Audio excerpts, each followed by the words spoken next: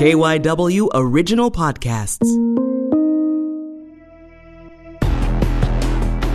The Coronavirus Pandemic from KYW In-Depth.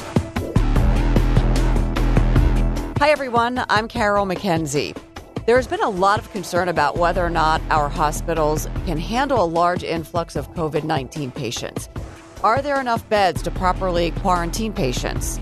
Is there enough protective gear for doctors, nurses, and staff? And can people get tested? I wanted to get some answers to those questions, so I called Mainline Health. They operate a number of hospitals in our area, medical clinics, doctors' offices as well. And I was connected to Dr. James Gengaro. He's the Regional VP of Medical Affairs. Carol, I can hear you. Nice to meet you. Hey, nice to meet you. Thank you so much. I know you're crazy busy. So where are you right now? We are currently at the Incident Command Center in Radnor. And can you tell me a little bit about this? I assume this is the COVID Incident Command Center. So what does that look like? Who's there and what are you doing? Yeah, that's correct. It is the Mainline Health COVID Incident Command Center, where we have leadership from across the Mainline Health system joined together for, at minimum, 12 hours a day, working every minute to create and develop and operationalize our clinical protocols and ways to provide up-to-date care for our COVID patients. And how many hospitals do you operate? So Mainline Health has 4 acute hospitals and a 5th acute rehab hospital. My personal oversight is two of the acute care hospitals. That's Riddle Hospital and Paoli Hospital. How many COVID patients do you have at this point? At this point, and I'm sorry, I'm not in the command center, so I don't have the dashboard up in front of me, but we have approximately maybe 12 patients, I believe. Okay, and those are confirmed or are those just suspected cases? Those are suspected. Okay. So what is your latest? What's your latest protocol? You said you're coming up with updated protocols. What is that at this point? Well, all the protocols are designed to protect our patients and our staff and provide safe care. Ultimately, patients will enter our health system, usually through the emergency department, but our protocols also help and provide guidance to our medical staff so that we can identify which patients need this type of attention. We provide evaluations in the emergency departments, and if a patient is deemed suspicious for the COVID virus, we will obtain samples for testing, and we will send that out to the state lab. As of yesterday, Quest Lab is now also able to process these samples, so we're able to get a little more opportunity to send the samples out. As far as the hospital is concerned, we also are making sure that the patients and visitors and our staff are safe. We recently started to restrict access to the facilities. Anyone who does come on site will be screened to make sure that they are not showing any signs or symptoms. So do you feel, I know there's been a problem with getting test kits to hospitals and doctors' offices and medical facilities. So right now, do I have it right that you are taking samples and then sending them to state labs for them to figure out whether the patient tests positive? Is that correct? And do you feel like, is that good enough for you or is that difficult? So I just want to separate the difference between a test kit and actually performing the process of obtaining the sample. Obtaining the sample is using a viral swab that we could use for other viral tests. So basically, you take the sample and it's put into a viral media.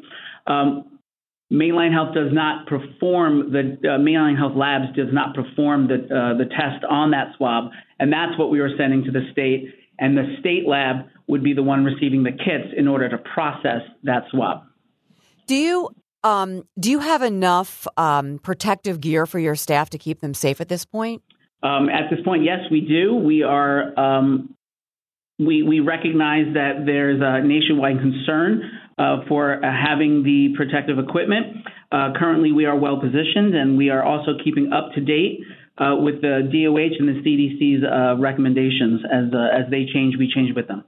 I've heard warnings from health officials in different areas of the country who say that we don't have enough beds to handle an influx of COVID-19 patients. Do you agree with that? Can you tell us what the situation is here? Do you have enough beds? We currently have enough beds. We are, of course, triaging our patients as we would anyone who comes to our hospital and recognizing what level of care they need. The current state is that patients who need to be hospitalized are getting the appropriate care and getting bedded as appropriate. Of course, I don't have a crystal ball. It's hard to know what the future looks like as far as increased number of cases, but we are working with partners across the state and the region and applying any efforts to be able to accommodate patient need. And the patients at this point, they have to be quarantined, correct? So quarantined is, just separate some of the definitions. Quarantine is when you have someone who isn't showing any signs or symptoms but might have had exposure risk. And a quarantine today would be when we ask patients to stay home and follow social distancing so that they aren't, if they in fact are infected, they're not exposing others.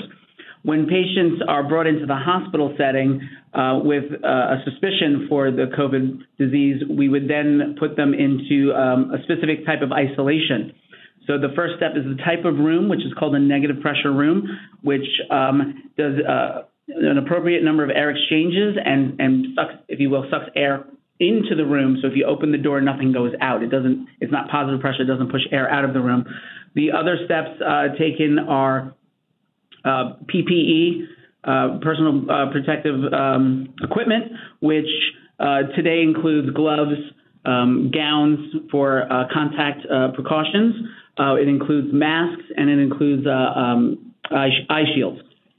So how many of those beds do you have, those, when you talked about the quarantine and the air pressurized rooms?